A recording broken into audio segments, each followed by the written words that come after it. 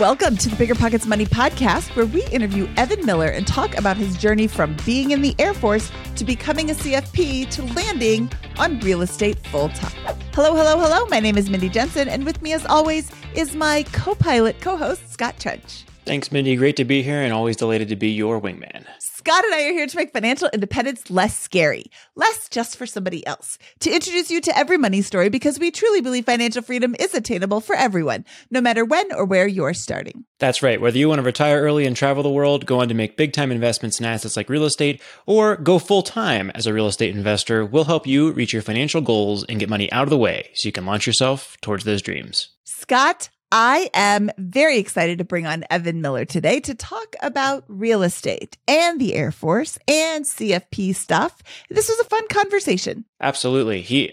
Evan has picked up a cash flow positive asset, including houses and a cash flow positive spouse every year for the last 8 years in a row. And it's really enabled him to build a solid portfolio and go full time into real estate investing. All right, Mindy, we have a new segment of the Money Show called Money Moments, where we share a money hack, tip, or trick to help you on your financial journey. And today's money moment is, this may seem like an obvious way to save some money, but a reusable water bottle versus buying one. This goes for plastic bags too. Just bring your own. This not only helps the planet, but also helps your pocketbook. I've got 3 of them. These little Nalgene water bottles cost me $20. Never go anywhere without them. All right, before we bring in Evan, let's take a quick break.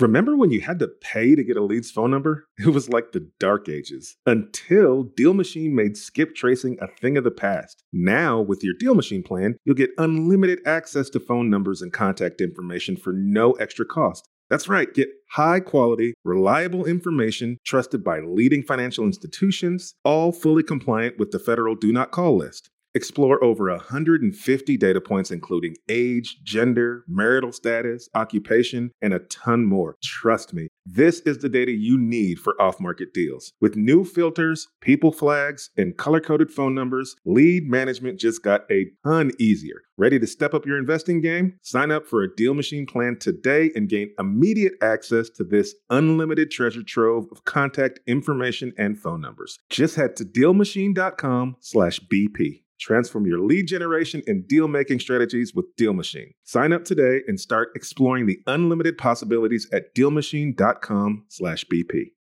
You're trying to close on your next rental, so why is your insurance company dragging its feet? With long lead times and never-ending paper forms, it's no wonder it takes forever to finally get a policy. Modern investors deserve better. They deserve Steadily.com. At Steadily.com, you'll get fast, affordable landlord insurance available online 24/7 in just a few clicks. You can even get next-day coverage, which takes just minutes, by the way, to obtain. And you can do it all from your phone. Steadily was founded by landlords who created insurance products tailored to the unique needs of this industry. It's their sole focus, and that's why landlords nationwide consistently rate them 4.8 out of 5 stars. So whether you've got a single-family, short-term, or multifamily portfolio, Steadily.com can secure the best coverage at the best price to protect your properties. Discover how Steadily can save you both time and money on your rental property insurance. Visit Steadily.com for a commitment-free quote tailored to your needs today. Real estate investing is great, but for some, the tenant phone calls and clogged toilets aren't all that attractive. So how do you invest in real estate without getting your hands dirty? Invest for truly passive income with Pine Financial Group. Pine's mortgage fund offers an 8% preferred return and an attractive profit split, with 70% of profits going to the investors. You'll earn passive income by participating in lending to house flippers. And it's secure because senior lien holders, that's you, get paid first. Their rigorous underwriting process and the backing of the physical asset provide additional security in case of borrower default. Plus, by investing with Pine Financial Group, you contribute to the revitalization of communities by redirecting your funds from Wall Street to Main Street, supporting local economies and generating profits simultaneously. This investment is reserved for accredited investors, but if you are not accredited, Pine Financial has options for you too. Take control of your investments and secure a stable 8% annual return today. Visit pinefinancialgroup.com/biggerpockets to learn more about the fund. That's pinefinancialgroup.com/biggerpockets. And we're back. Evan Miller is a financial planner turned real estate investor who can be heard on episode 217 of our sister show, the Real Estate Rookie Podcast. He's also the husband of our general manager of publishing at Bigger Pockets, Katie Miller. Evan, welcome to the Bigger Pockets Money Podcast. I'm so excited to talk to you today. Thanks, Mindy. Hi, Scott. Hi, Mindy. So great to be on the show. I'm a huge fan. I try not to fanboy too much, but it's really cool to actually get to be on the show and to talk to you guys in this context. Well, Evan, let's jump into your money story. Let's look at the history of your experiences and journey with money. Yeah, so I grew up in a big family, have 5 siblings, so 6 of us total, and my parents raised us on a one-income household, and they didn't have a ton of income, but they put us through, I did the math, it was 54 years of private school total. All of us attended the same school for 9 years.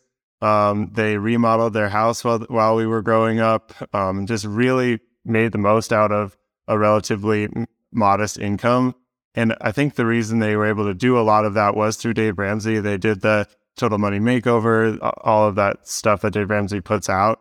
And we learned about the envelopes and like literally taking your spending money out of the bank account into cash, putting it in envelopes. And I grew up on that, and I loved it. I was always kind of a finance nerd before I even realized it, and would like have like probably 10 different envelopes, and that would dictated how I would spend. And through that started when I was like before high school, and then when I got into high school, I started being able to make my own money.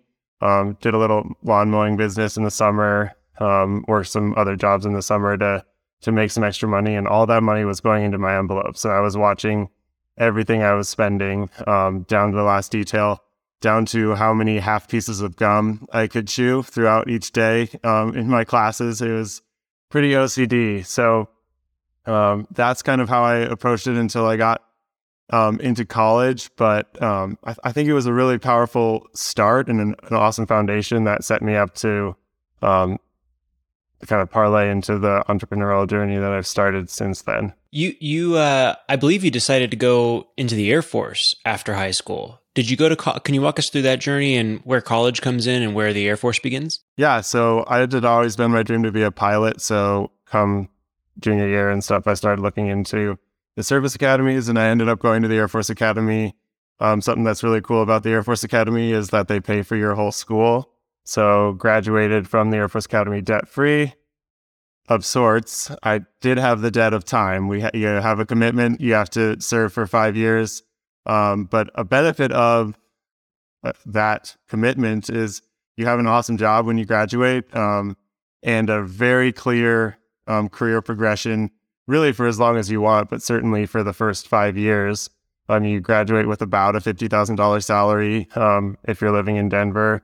And then throughout the 5 years, you get automatic raises all the way up to you're making about $100,000 by the time you make captain and you're in your 5th year. And Evan, that includes that base salary is also buffered by allowances for food and housing. Is that correct? What would you estimate the total comp for a new Air Force graduate is in 02? So that is the total comp. And it's about 60% salary and 40% base allowance for housing. And a cool thing about that, the BAH doesn't get taxed. So the $100,000 once you're a captain, so 4 years in, is like 40% of that isn't taxed. It complicates it a little bit when you're trying to go buy your first houses. But ultimately, if you get the right lender, it's better because you're not having to pay tax on that, so they can round up a little bit. Awesome. And while you were at the Air Force Academy and getting started in your career, can you tell us a little bit about your financial habits, and were they the same as your peers? Did you spend like a sailor? Other than that's Navy, but how did that go? I certainly didn't spend like a sailor. I tried to do nothing like a sailor. But there's quite the spread of spending habits at the Air Force Academy for sure. I continued my envelope strategy. I didn't actually have envelopes. I switched it to an Excel sheet, but I would look at that Excel sheet, now that we're in Excel, we're not limited by paper. So I had 20 plus categories of spending. And then I would, every time you get a paycheck every 2 weeks, just like a normal W-2, and that paycheck already had every dollar spent, and I would put it into my spreadsheet. it would replenish what I had been spending over the last couple of weeks. And I would look at that, I mean, like every day sometimes, and at least every few days. And that was pretty different than the rest of the year for the rest of the cadets. There were some people that had a pretty good financial background, but a lot of us, this was the first money we were making, and it was fun to go spend it. And, each year we started making more. We had some debts that we technically had to pay back to buy our uniforms and stuff in the first year. But I managed to buy my first car that I bought was a 1995 Honda Civic, one of my favorite cars ever. And it cost, I think, about $2,000, maybe $2,500, and drove that thing until I was almost done with my Air Force career. And then I switched to a much fancier 2001 Forester. So my understanding is that the smart thing to do for folks who are attending service academies is to use, I think you have a career starter loan that gives you $30,000 to $35,000 in very low interest debt to buy a bright red, shiny, jacked up F-250 pickup truck. Why did you choose not to do that? And was that common amongst your peers? Either that or Corvettes. There was a lot of Corvettes in the parking lot once you got to junior year, a lot of really fancy cars. A lot of these cadets had college funds that their parents had as well. So some of them, their parents were able to just use that and buy them cars. But that wasn't my life. My parents put a lot of money into my first 12 years of education. And after that, it was up to us. But also people were buying parachutes, people were buying guns, all sorts of things that were not all hobby related. And they spent through that $35,000 real quick. And I saw some people, when you graduate, you're paying that off in 5 years. It's an awesome loan, really low interest, less than 1%. And it's because USAA knows we're obligated to work for 5 years at least, and we have a good salary. But it's like a car payment. It's like $500 to $600 a month. Not a small payment that takes a good chunk out of your spending. I luckily didn't consider that at all, and took the loan and just invested it. I ended up having to pay it off early so that I could afford my first house, but I made like a couple $1,000s, kind of free money in the process. Okay, I've never been in the military, but I have driven past the Air Force Academy on my way to other things in Colorado Springs. Do you have a lot of free time?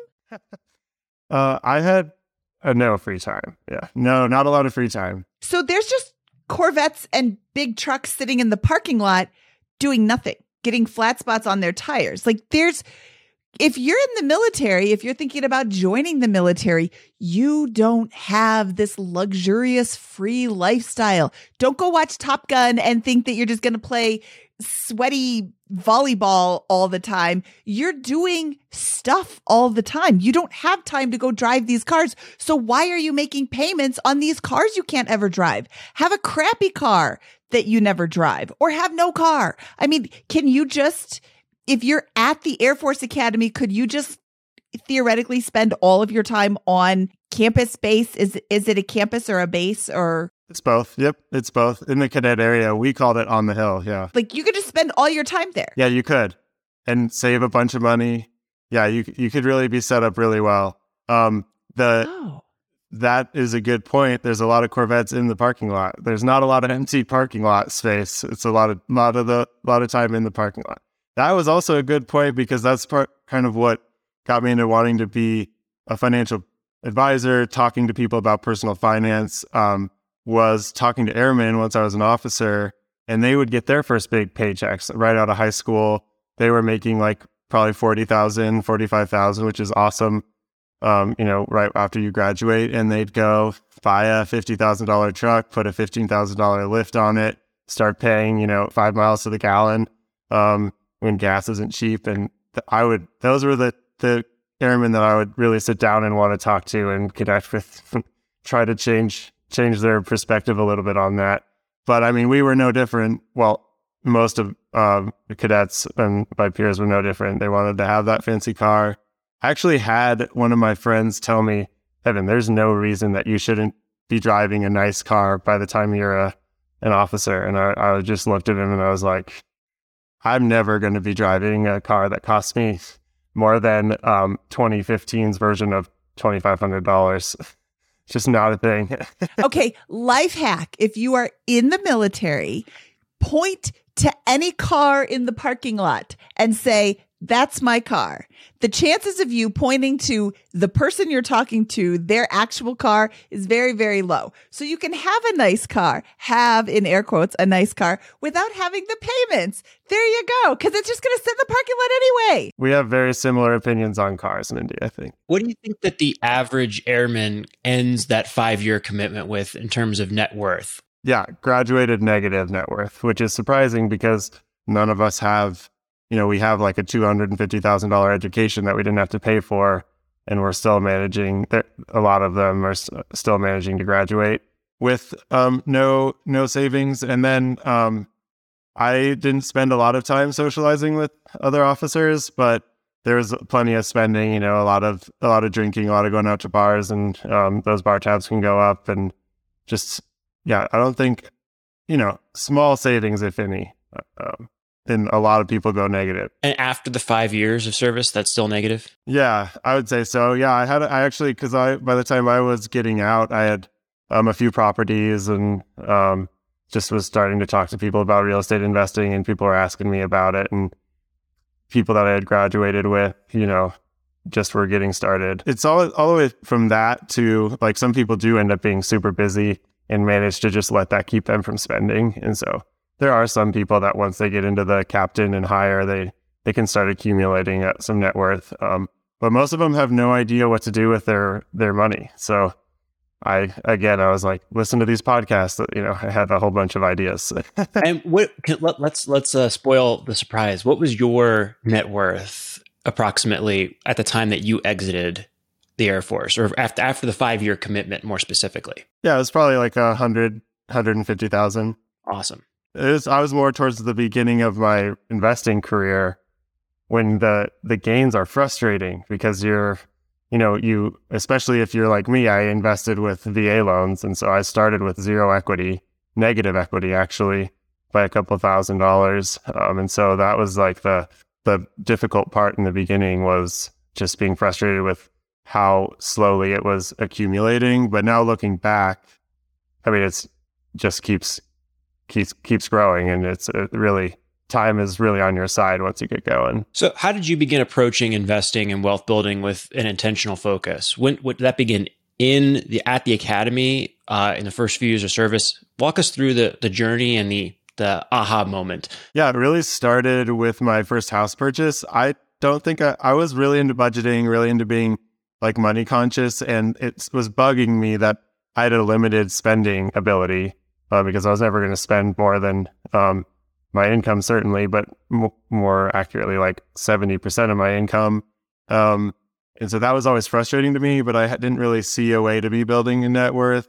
And then I bought my first condo. My uncle, who was a retired pilot in the Air Force, told me, like, whatever you do, first thing you do when you get to your first duty station is buy a house. And so I did that. I was fortunate for that to be in Denver, where I'm from. Really familiar with the area anyway. But I bought my first condo. I really loved the process. I loved getting to know the city, as we would call it now, getting to know the market, and just going in and touring houses and learning about the various pockets of Denver.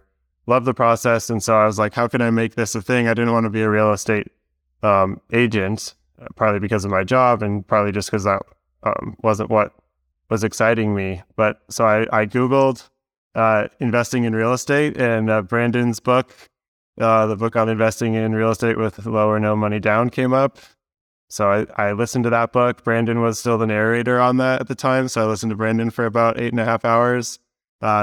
And that got me hooked on the podcast. So I really am a product of BiggerPockets real estate content. I've listened to hundreds of episodes of BiggerPockets content, including hundreds of BiggerPockets money.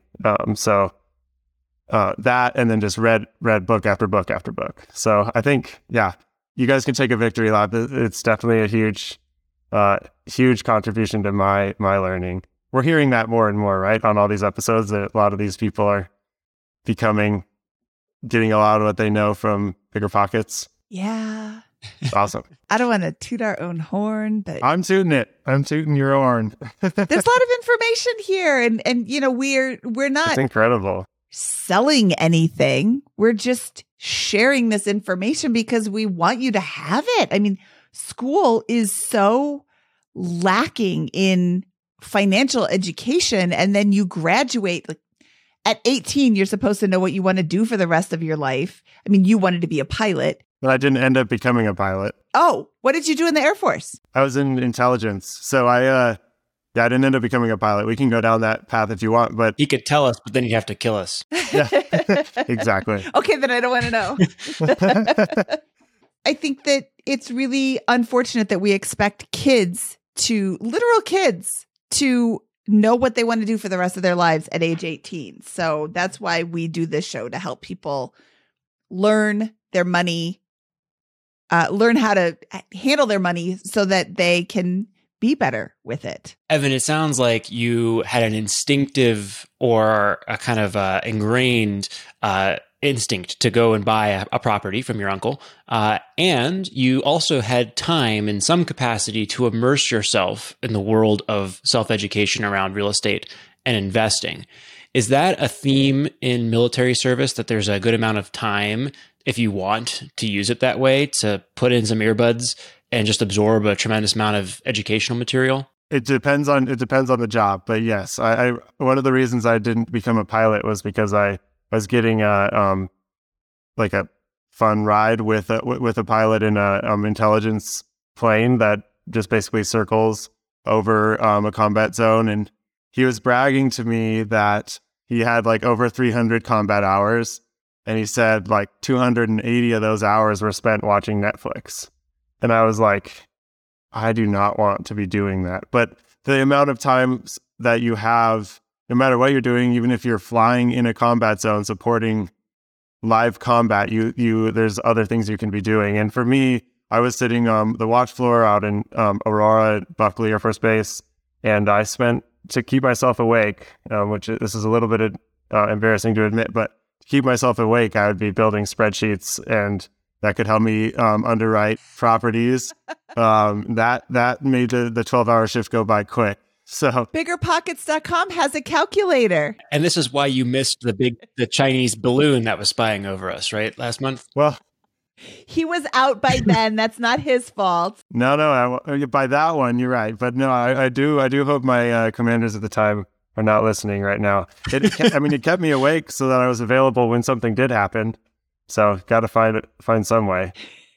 But there is. You can use your time for multiple different ways in the Air Force, and that was something that drove me nuts. I had a really secure path that I could stick with for the rest of my career if I wanted to. It just felt like I wasn't maximizing the potential of that, and I wanted to make sure once I got to the end of the 5 years that I had kind of used that security to set myself up for something else, even if I ended up staying in, but certainly if I was leaving. So when did you first start thinking real estate is the way to go? It was a slow process. I think I knew I wanted to be investing in real estate one way or the other, but I always thought it was going to be a side thing.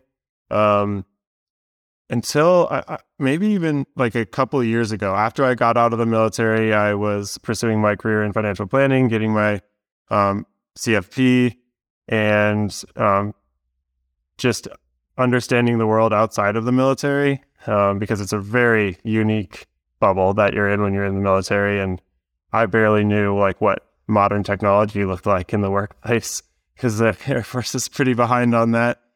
So once I got a feel for what businesses were like, I realized having your own business or trying to build a business was really complicated and really hard. So you should probably focus on your strengths when it comes to what type of business you want to build. At one point, I started a suits, like an e-commerce suits website, and found out that you really got to know everything about suits if you're going to start a company in it. So that's when I was like, all right, I need to focus on something that I'm passionate about. The longer I was investing in real estate, the more I became passionate about it. And like maybe in the last year or two, I started to really think I want to make real estate a full-time thing. And that it was just last year that I told Katie, I was like, I think I want to do this full-time.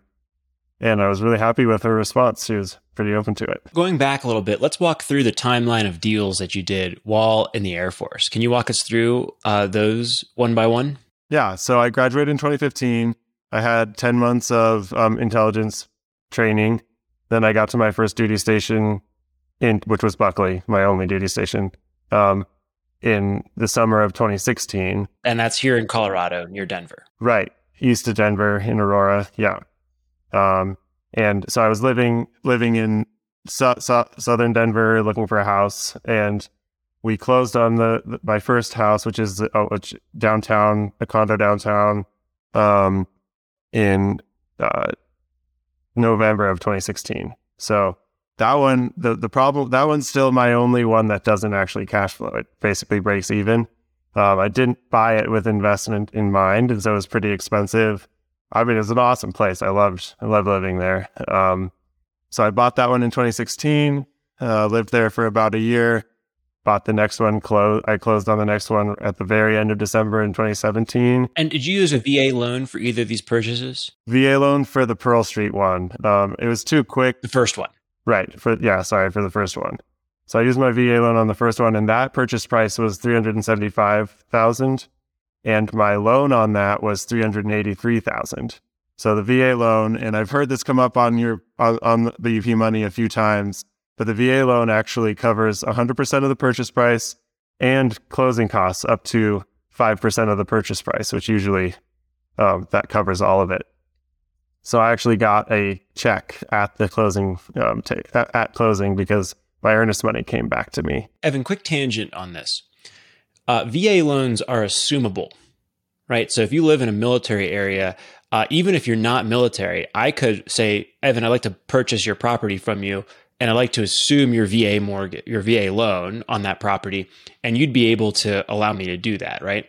And because VA loans are often purchased with 0% financing, even after the big run-up in equity values for the last 2 years, folks might only have 15, 20% equity. So this would be a great place to go fishing for deals in military markets if there are officers, for example, who have bought property using this type of loan product, probably don't have a lot of equity and would be willing to sell to get out of that mortgage. Is that a fair tangent and statement? Yeah, it's a fair point. There's a few nuances in there though. So with the VA loan, the conditions of that is you're only allowed to hold one VA loan in your name per market. It's not just one VA loan, it's per market. So as long as you're moving, I think it's like outside of a 50-mile radius, you can buy another house with a VA loan. So that applies well. You need to make sure that the seller knows that because the loan's still going to be on their name.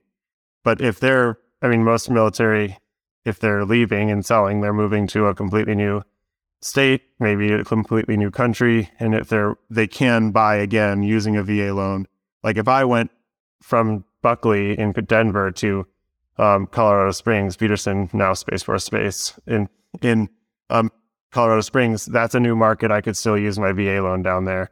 But if they were moving just to upgrade in town, which is what I was doing, well, not upgrade, but I was moving in town, I couldn't have another VA loan. But the equity issue is a big thing for people moving. And you must own or occupy as well, correct, right? Right. Listen up, business owners. Here's some quick math. Fewer costs equals more profit. The problem? You're spending more than ever on operations, materials, deliveries, software, and more. So why not reduce your costs and headaches with NetSuite by Oracle? NetSuite is the #1 cloud financial system, bringing accounting, financial management, inventory, and HR into one platform and one source of truth.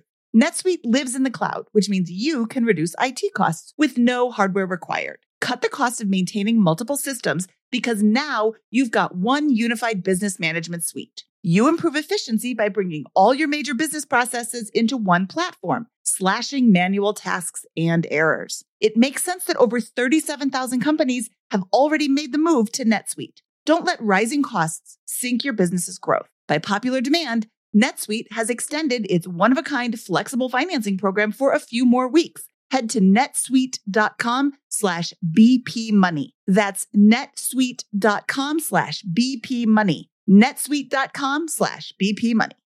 Deciding how to invest your capital can be extremely challenging, especially when the market is constantly changing. That's why it's never been more important to partner with a company that has a great track record.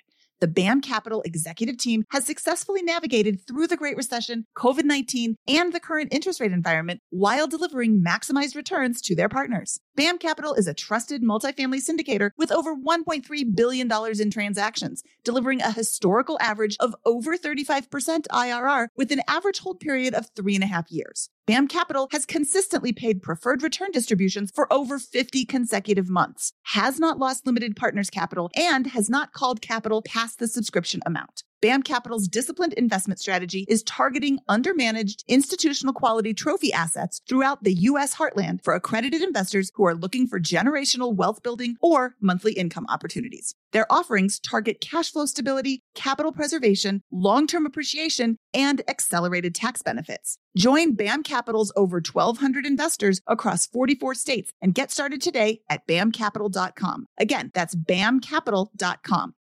This show is sponsored by Airbnb. Did you know that a long time ago, before I ever started my real estate business, I turned one of my first primary residences into an Airbnb? And that's the extra income that I needed from Airbnb that gave me the confidence to go out and work for myself and eventually quit my 9-to-5 job. And now I have dozens of Airbnbs all over the country. I've even partnered up with the old David Green on a recent property in Scottsdale to take our portfolio to the next level. And of course, we host it on Airbnb. But you don't need to be a full-time real estate investor to start on Airbnb. As a matter of fact, I was self-managing 10 properties while working my 9-to-5 job, so I know anybody can do it. Think about it this way. You're looking for extra income and going on a vacation. Wouldn't it be great to rent out your space and let your property pay for itself while you're gone? I did this one time. I pitched my wife and my roommate, because we were house hacking, on the idea of renting out our home, and it paid for all of our expenses on a trip to Mexico City. So go and give it a try. It might just change your life, just like it did mine. And I really do mean that. Your home might be worth more than you think. Find out how much at airbnb.com/host.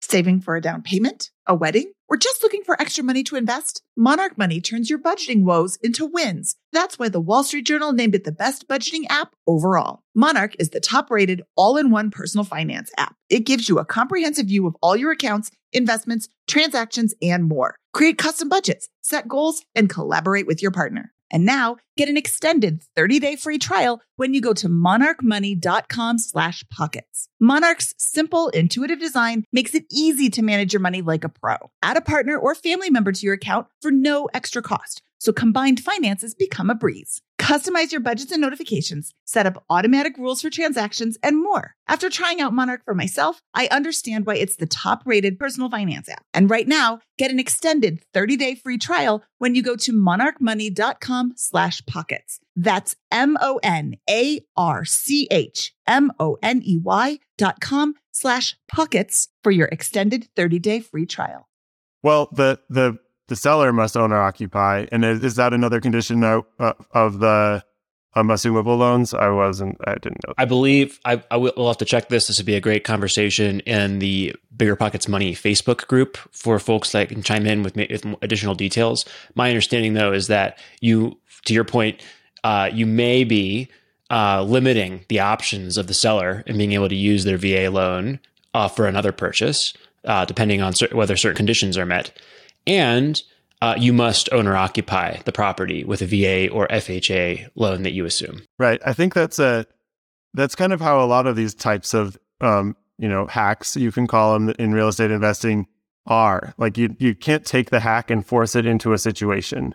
You want to be aware of a whole bunch of different tools that you can apply and be able to apply the right tool in each situation, because each thing is pretty nuanced and pretty specific to a certain set of criteria, and it's not going to apply to every criteria. And when I was listening to that, I've listened to a few episodes on that, few podcasts on that, and it's a very specific scenario where that would work, but it will work really well in those scenarios. And as you're going through your deal analysis and looking at a whole bunch of different deals, knowing that that's a possibility could turn a mediocre potential into a really good option, or turn you into a much better buyer if you're able to be able to help the sellers in that way. Awesome. Let's resume your journey. I'm sorry for the interruption. So the next one I bought was another townhouse in southern Denver, and it was owner occupied. We put 5% down.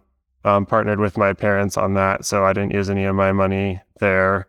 And that was about $277,000 purchase with 5% down. And so that was the next year, basically 1 year later. 2017. And then I got married in 2018, and I didn't personally purchase a property, but Katie had purchased one. So it was kind of like my property acquisition, getting married, because I added that to our portfolio then. So that was 2018. And then in September of 2019 is when we closed on the 10 unit that we own with a couple of investors in Omaha. And we own a smaller portion of that, but I manage it. And then that's been a really fun story as well. We still own that one, and we're hopefully getting close to the exit now. And then in January of 2020, I bought a single family home. We bought that with cash for $38,000 in Omaha. And now I have my phone's ringing off the hook to buy it without having done anything to it. The tenant's been a really great tenant. Probably the easiest property I've had was this one. And it's appreciated, but people are offering for like $60,000 to $65,000 without even having remodeled it. So that's been a really fun one. I think I've had maybe 3 maintenance calls from that tenant over the last 3 years. So over 5 years in a row, you pick up a new cash flow positive asset, right? Property number 1, property number 2, wife, property number 3, and then property number 4, because we had another property in the marriage, and then we have this Omaha property in 2020. So 5 years in a row, one asset at a time. Was that the plan going into this? No, I wanted it to be way faster. I think it always drove me crazy how slow it felt at the beginning, like I said earlier. But I was doing something, I think, and now it's super powerful how that set me up. And those years passed no matter how much I wanted them to slow down. And so like one at a time really added up. So now we have 8 properties. But yeah, it averaged out to 1 property a year all the way to this year. We didn't buy one. We bought in January 2020, we bought that Omaha single family. And then in May, we moved into the house that we live in now, and we Airbnb our basement. So that was the purchase in 2020. So there was 2 in 2020. Then in 2021, we didn't buy anything. And then last year we bought 2 short-term rentals down in the Gulf Shores. So it is one a year, but those years really add up, and it starts to be a nice looking portfolio. So when did you know you were ready to make the leap from financial planner to full-time real estate investor? Sometime last summer. There was a few. Last year was a really serendipitous year for Katie and I. We had our first baby.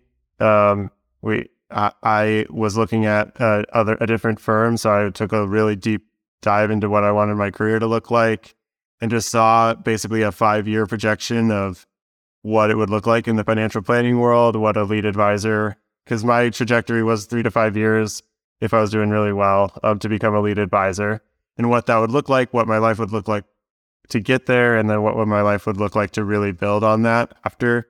And all of that stuff kind of put it into perspective that what I really wanted to pursue over the next 3 to 5 years was building our own real estate portfolio and our own real estate business. And then spreadsheets, again, were really big. I did a very detailed budget, looked at our income, all the different line items of our income, all of the expenses, including taxes, including having childcare, and did the math on how much cash we were ending up with because I was working this job after all expenses versus how much cash we would like how much more my job was adding was really important to me to learn. And that was about $17,000 for a more than 48-hour week effort, and for the prioritizing my attention. And that just was like, not very exciting to see. And it was kind of the last thing that pushed us over to be committed to me working on real estate, and knowing kind of the minimum that I needed to make in the first year to even, for our lifestyle to not even feel any different. And how much did you expect what did your spreadsheet tell you would happen if you quit and went into real estate full time? Well, the first piece of that is being able to claim that I'm a real estate professional full time. We have a whole bunch of real estate assets that we have not depreciated. By a whole bunch, I should say a handful more. We're like, but it's a few $1 million of equity that we haven't been able to use in tax depreciation. You mean you've been depreciating it, but it's been a passive loss instead of an active loss, offsetting your taxable income because you're in the good fortune of being above the $150,000 limit where you in household income where you can use that benefit. So sorry if that's way over people's heads. That's a great tax thing to go and study. We'll link to some resources in the show notes. There's plenty of episodes about that from Bigger Pockets, mostly that are really helpful. But it's a life-changing detail with real estate investing to be able to accelerate your depreciation. And we were able to accelerate depreciation on our basement because it was our primary residence, and we were using it as an investment. So we were able to accelerate depreciation 1 year. I think it was for our 2021 taxes.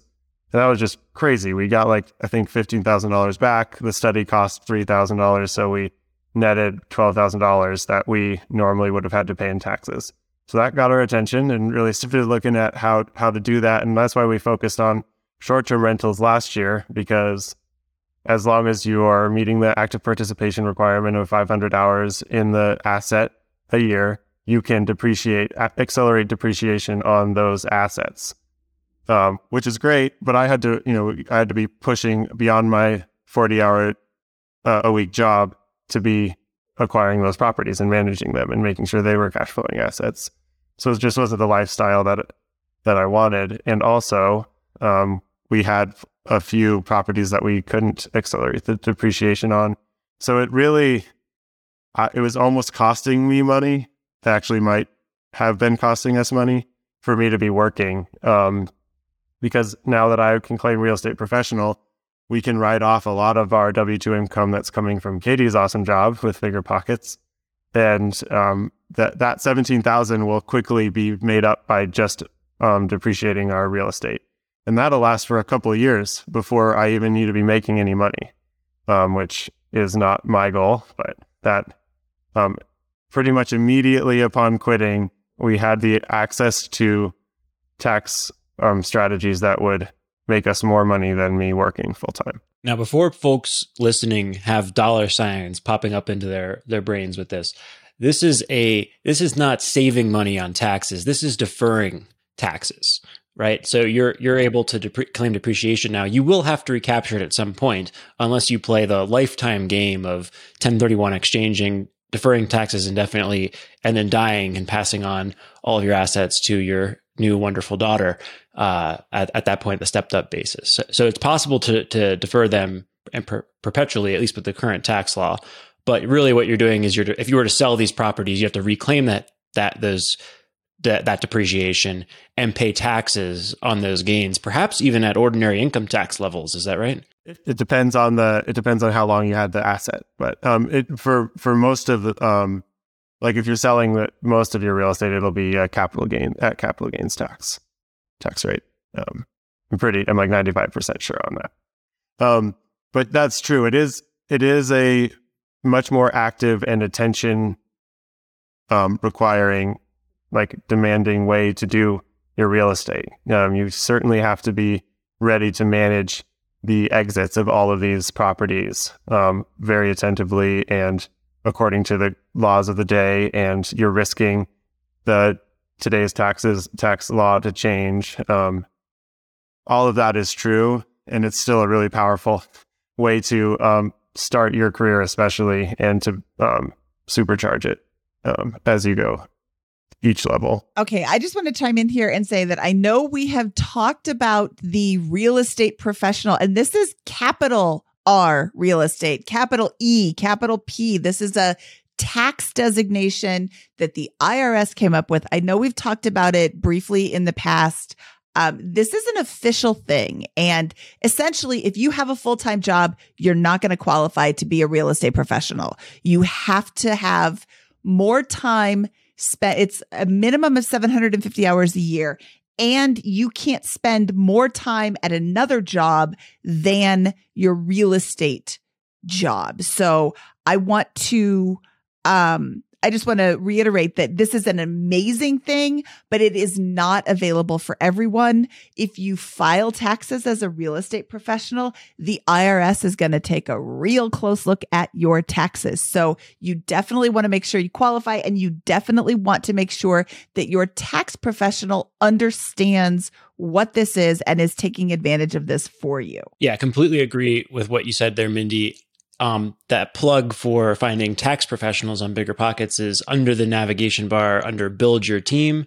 There is a tax professionals link, and that will take you to some of the best tax professionals that we've found on BiggerPockets. Usually active forum participants, folks who have been around a long time and are used to working with real estate investors. And I think that, to your point on this, rep status, real estate professional status, REPS, is a really good option for someone in Evan and Katie's situation. One person's working a full-time job, has stable cash flow to bring into the family. The other person is working on building the real estate empire and using the tax advantages that come with that. And it's also particularly valuable at this point where after 7-8 years of investing, there's a portfolio to depreciate that has assets that you can actually play these games with appropriately with the tax games that you're playing with the advice of your excellent tax professional. They're not games. Yeah, very specific approach here. They're strategies. Evan, I want to circle back to where you're going currently. So you are a real estate professional now. You're full-time on real estate. I believe that you just completed a flip in this market. Can you walk us through that and what your advice would be for other folks who are looking to get started in today's market conditions? Yeah. So one of the other things that lined up last year while I was considering moving on from my full-time financial planning job was more opportunities to flip houses were coming up. And I ended up meeting an awesome couple, Sarah and Jose Guth Sala. And they were wholesalers, they're flippers in the Denver area. And they had a couple of properties that they thought I should come look at. And they became really great mentors to me, especially Sarah. She just did so much selfless time to help me make this a success.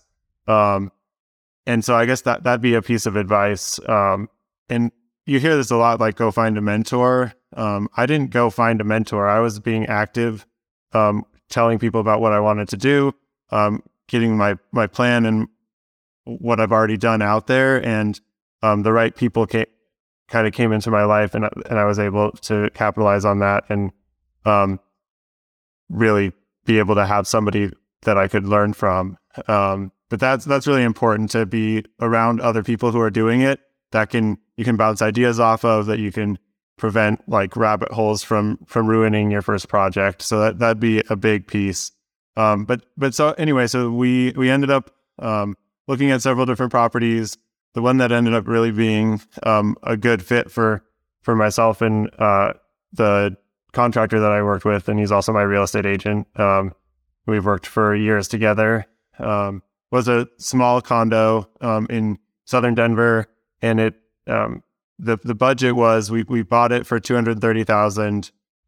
Target sale price was between $315,000 and $325,000, and the construction cost was around $40,000, with $15,000 to $20,000 of other costs, holding costs, and everything, that closing costs, everything else that came into the transactions. One of the challenges at the beginning was knowing what the sell price could be, because we were analyzing this property in November of 2022, and everybody knows all the ups and downs and the volatility that the real estate market and the interest rates experienced. So you don't have too many comps as you look back. You have to look at like for us, we looked at the last 3 months of actual sales of condos that were really similar to this one that we were going to be flipping. And if you're flipping a condo, you need to be looking at pretty much that community or really similar communities like it. Because as we were looking at the comps, there's a main thoroughfare just north 285, just north of this complex. And right on the other side of that was another condo complex that had really similar numbers, 2-bed, 2-bath, about 1,000 square foot condos. And they were all comping for about $100,000 more than these condos. And so that was confusing at the beginning. But that was a really important thing to clarify. We literally just took comps in that condo complex and a couple outside in the nearby areas, and then ran the numbers. And I had run the numbers a lot. I think, like I said, I like spreadsheets. I've analyzed hundreds of properties. I've analyzed several before even considering doing a flip, and then several during the process as well. And then we went for it and closed. I partnered with Sarah on the loan to get better terms. And then I brought all of the capital that was going to be needed, the private capital that was going to be needed, ran the project. She helped a ton with like design choices and all the different details that you run into throughout a flip. And then the same guy who did most of the work is the one that listed it. And just last week, actually, we listed it on Friday and ended up with 3 offers all over asking, and we were able to take one that was $11,000 over our $325,000 asking price. So it turned out amazing. But some of the things that I kind of went into the project with were, if it takes a couple extra months to sell, I'll still make money or break even. If it's like 5%, 10% below our asking price, what we wanted to sell for, I would still break even. So this first one was learning how to do it, going through the whole process. And if we made money, great. And we did. So that's awesome. What was the total profit on this? So the total before, there was a few total profit was probably about 20,000. It's looking like, but the total profit was about 30. I had one other investor, and then Sarah got a little bit of a cut for partnering with me, a lot less than she deserved. But so the total private capital that was required was about 60,000, and we made 30,000 in 4 months. So pretty good. A lot better result than I expected my first flip to be. And that's all during kind of one of the scarier markets. I am just saying that because I had a lot of doubters that were like, is this the right time to be flipping? Like, you're crazy for doing your first flip right now. And I guess I had a lot of doubters. All of them, my close family were supportive, family and friends were supportive, but there's just a lot of questions out there of like, what are you thinking? And, it turned out to be really a successful thing, but it was because I had a lot of experience in real estate. I knew Denver really well. I love running numbers, so I've run the numbers, and I have very conservative numbers several times over and over again. Said no to a lot of other properties that could have been good projects but weren't the right fit. And then also had a couple of people that were really interested in my success, and just great people that were helping all that happen. Fantastic. I think it's a awesome approach. I think it's against the grain of conventional wisdom in this market. And again, an outsider, I would say I'm a novice at understanding all of this stuff. I have never actually done a flip, for example, but it seems like it was buy high, sell higher for the last 8 years. And your approach is kind of buy low, sell less low in this flipping market. Is that a fair way to sum it up? Definitely. And our after repair value that we looked at was lower than what properties had sold for in 2022. So we were expecting there not to be appreciation, and we were actually, even though I personally didn't think there was going to be any drop in the Denver market, I needed to take that into account, because if there ever was a market that would happen in, this was it. And then if you get, if there's appreciation in the process, it's awesome bonus profit. So, and that's what happened. And that's a much better feeling than counting on getting there and then even meeting it. Just not as satisfying a way to approach it. Evan, this has been a lot of fun, and I really appreciate you sharing all of these great tidbits. I love your quote. I love running numbers. You have to nerd out about real estate if you're going to be successful. It's not that looked interesting, I think I'll just jump in. I mean, you can do that. There's lots of people who have, and those are the people that are telling you you'll never make money. Your experience will be terrible, just like mine. Well, of course your experience was terrible. You didn't do any of the upfront work before you jumped in. So I love all of the preparation and the learning and the just experience that you got before you got any experience. And I love that you shared your story with us today. Thank you so much. Where can people find more about you? So like as a side, on the side, I do some volunteer financial planning, and I'm also trying to just like you guys, I love the BP Money podcast because you're trying to make financial content and learning available to people who need it when they can't afford it is a big passion of mine. So I started a Instagram handle called Simple Fellow Finance. So I post just little tidbits throughout the week on that, and you can find me there. And then also my Bigger Pockets account, I pay attention to that as well. You can DM me on Instagram or on Bigger Pockets. I'd love to talk to people more about that because that's my other passion. It's really hard to make money being a financial planning coach unless you're mostly working with people who already have a nest egg, and they're great people and they need financial planning help as well. But where my passion is really helping people that are at the beginning of their careers, not ready to spend thousands of dollars a year on financial planning, but a few tweaks here and there can really set them up well.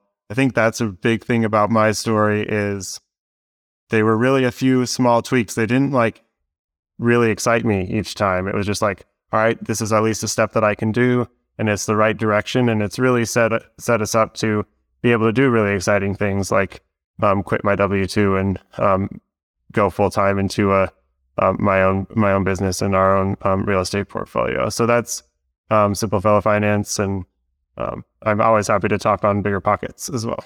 Awesome. At Simple Fellow Finance on Instagram. Evan's a overnight success in just 10 short years of real estate investing, and also I would say a nerd and an expert in all things personal finance and willing and ready to help, licensed CFP. So go check him out. And there's a lot of probably good advice that you can learn from Evan on. Also going against the grain in the current real estate investing environment. So really admire what you've accomplished, Evan, and look forward to seeing what the next decade of real estate investing brings now that you're full-time. Thanks, Scott. Thank you. All right, Scott, that was Evan Miller. That was super fun. And he had a couple of quotes that I love. He said near the end, I love running numbers. First of all, huge nerd. But second of all, get good at running numbers. If you don't like running numbers, what are you doing in real estate? Why do you think you're going to be successful in real estate if you can't run the numbers? What does Brandon say? Run 10 a day or something like that, 10 a week. Get really, really good at running numbers. Do you know who doesn't run numbers anymore? Me. Do you know why? Because I do it all the time. I am an expert in my local city, and I know because I'm a real estate agent, I am on the MLS all the time. I'm constantly seeing what houses are listed for, are selling for. I know what houses are renting for. I am flipping houses. I know how much it costs. Because I'm an agent, I am getting quotes all the time for roofs and air conditioners and appliances and. So I'm not running numbers. I just have this running list of how much stuff costs in my head. So as I'm walking through a property, I can say, this will be, it needs a new roof, I bet, because I can see through the ceiling. So that's $15,000 to $20,000. And the HVAC system was last replaced in the Roosevelt administration. So that's going to need to be replaced. That's $12,000. And I know this because I've already gotten 57 quotes for 57 properties that I sold last year. So it's going to be something that you either need to know, but like the back of your hand, or run the numbers. Get good at running numbers, period. Absolutely. Brandon's 10 a day is great. I like the idea of just, if you analyze one deal a day, that's 90 deals in a quarter. right? And if you pick the best deal out of that, that's roughly 1 in 100, right? Maybe do 2 on a couple of Saturdays, and you've rounded it out to a nice 100 deals in 1 quarter of the year. That's a great ratio. You buy the best one of those deals, you're probably going to get a pretty good one. And that would be a very simple formula for someone who wants to, flip in today's market, right? You probably can still do it if you follow a simple rule of thumb like that. I wonder if Evan would agree with us if he were here. So I also think that someone like Evan, who loves running numbers like that, now all of a sudden that analysis counts towards your real estate professional status. That is literally your job to run the numbers on these things. And so a lot of those benefits begin to stack up if you're willing to do that level of analysis to get into real estate investing. So always start with the numbers, figure out what a good deal is. And I'd be remiss if I didn't take this absolutely perfect opportunity to now plug the BiggerPockets calculators, which are available to all of our pro members, which allow you to analyze those deals in a really simple but effective toolkit. It integrates with our rent estimation tool on BiggerPockets, so you can get some accurate. If we have the data, if you're in a market with very few properties, you're going to need to find your own comps. If we have accurate rental comps for many markets around the country, and that will help you again get used to the craft of analyzing deals, help you get started. Golly, Scott, where could I find these calculators? You can find them at biggerpockets.com and just hover under the tools section of our navigation bar. Or you could use a quick link and go to biggerpockets.com/calc, CALC. Okay. Another tip that Evan shared with us is, I think this is brilliant. Don't try to force your scenario into a program. Use the program and all of the rules that come with the program, because any of these programs are going to be a government-sponsored program and they're going to have a ton of rules involved. Use the program to your advantage. Figure out the rules. Like, the government doesn't hide these rules. They print them out in great detail online. You can find these rules, read them, understand them. The VA loan, if you qualify for a VA loan, go understand every rule about the VA loans. Call up your lender. They're not that busy right now because lending has dropped a little bit since rates have increased. Call them up and ask them, explain to me the VA loan. If they can't explain it to you, don't use them as your VA lender. And not all lenders understand the intricacies of the VA lending process. I have an amazing VA lender. I get nothing for referring them. Email me, Mindy@biggerpockets.com, and I will send you my VA lender link because she's fantastic. But you just need to understand the programs that you're using. Figure out the loopholes. There's always a loophole. It's a government program. So find the loopholes and use the program to your advantage. Yeah. And 3 tips for doing that. 1, network, right? Ask your lender, ask agents in your local market, ask peers and investors for tips. They will steer you towards these opportunities, many of which are so nuanced and so hyper local that we could never get to them on a podcast like this. The second is immerse yourself in content that is podcasts like this, right? And really spend the hours, make that your default when you're at work or at the gym or whatever, and kind of immersing yourself in the world of real estate investing. And then third, marry the head of publishing at BiggerPockets and get all the BiggerPockets books for free. That last one isn't going to work so well because she's already married. All right. Well, Mindy, should we get out of here? We should. That wraps up this episode of the BiggerPockets Money Podcast. He is Scott Trench, and I am Mindy Jensen saying Hakuna Matata. If you enjoyed today's episode, please give us a 5-star review on Spotify or Apple. And if you're looking for even more money content, feel free to visit our YouTube channel at youtube.com/BiggerPocketsMoney. BiggerPockets Money was created by Mindy Jensen and Scott Trench. Produced by Kaylin Bennett. Editing by Exodus Media. Copywriting by Nate Weintraub. Lastly, a big thank you to the BiggerPockets team for making this show possible. The market is changing, and finding your way can be tricky. Rates shift, headlines whirl, but your goal hasn't changed. You want financial freedom, and the best investors know it's not about timing the market, it's about time in the market. If you're ready to get into real estate investing or take it to the next level, finding an investor-friendly agent is your next step. With the BiggerPockets Agent Finder, you can find the right agent in minutes. Just head to biggerpockets.com/deals enter a few details about what and where you want to buy, and boom, instantly matched with an investor-friendly agent who fits the bill. These local market experts can help you navigate the neighborhoods, analyze the numbers, and take action with confidence once and for all. This free resource is only available at biggerpockets.com/deals. Get an agent, get the deal, and get closer to financial freedom at biggerpockets.com/deals. That's biggerpockets.com/deals to find your investor-friendly agent today. The content of this podcast is for informational purposes only. Past performance is not indicative of future results, and all host and participant opinions are their own. Investment in any asset, real estate included, involves risk. Use your best judgment and consult with qualified advisors before investing. Only risk capital you can afford to lose. Bigger Pockets LLC disclaims all liability for direct, indirect, consequential, or other damages arising from reliance upon information presented in this podcast.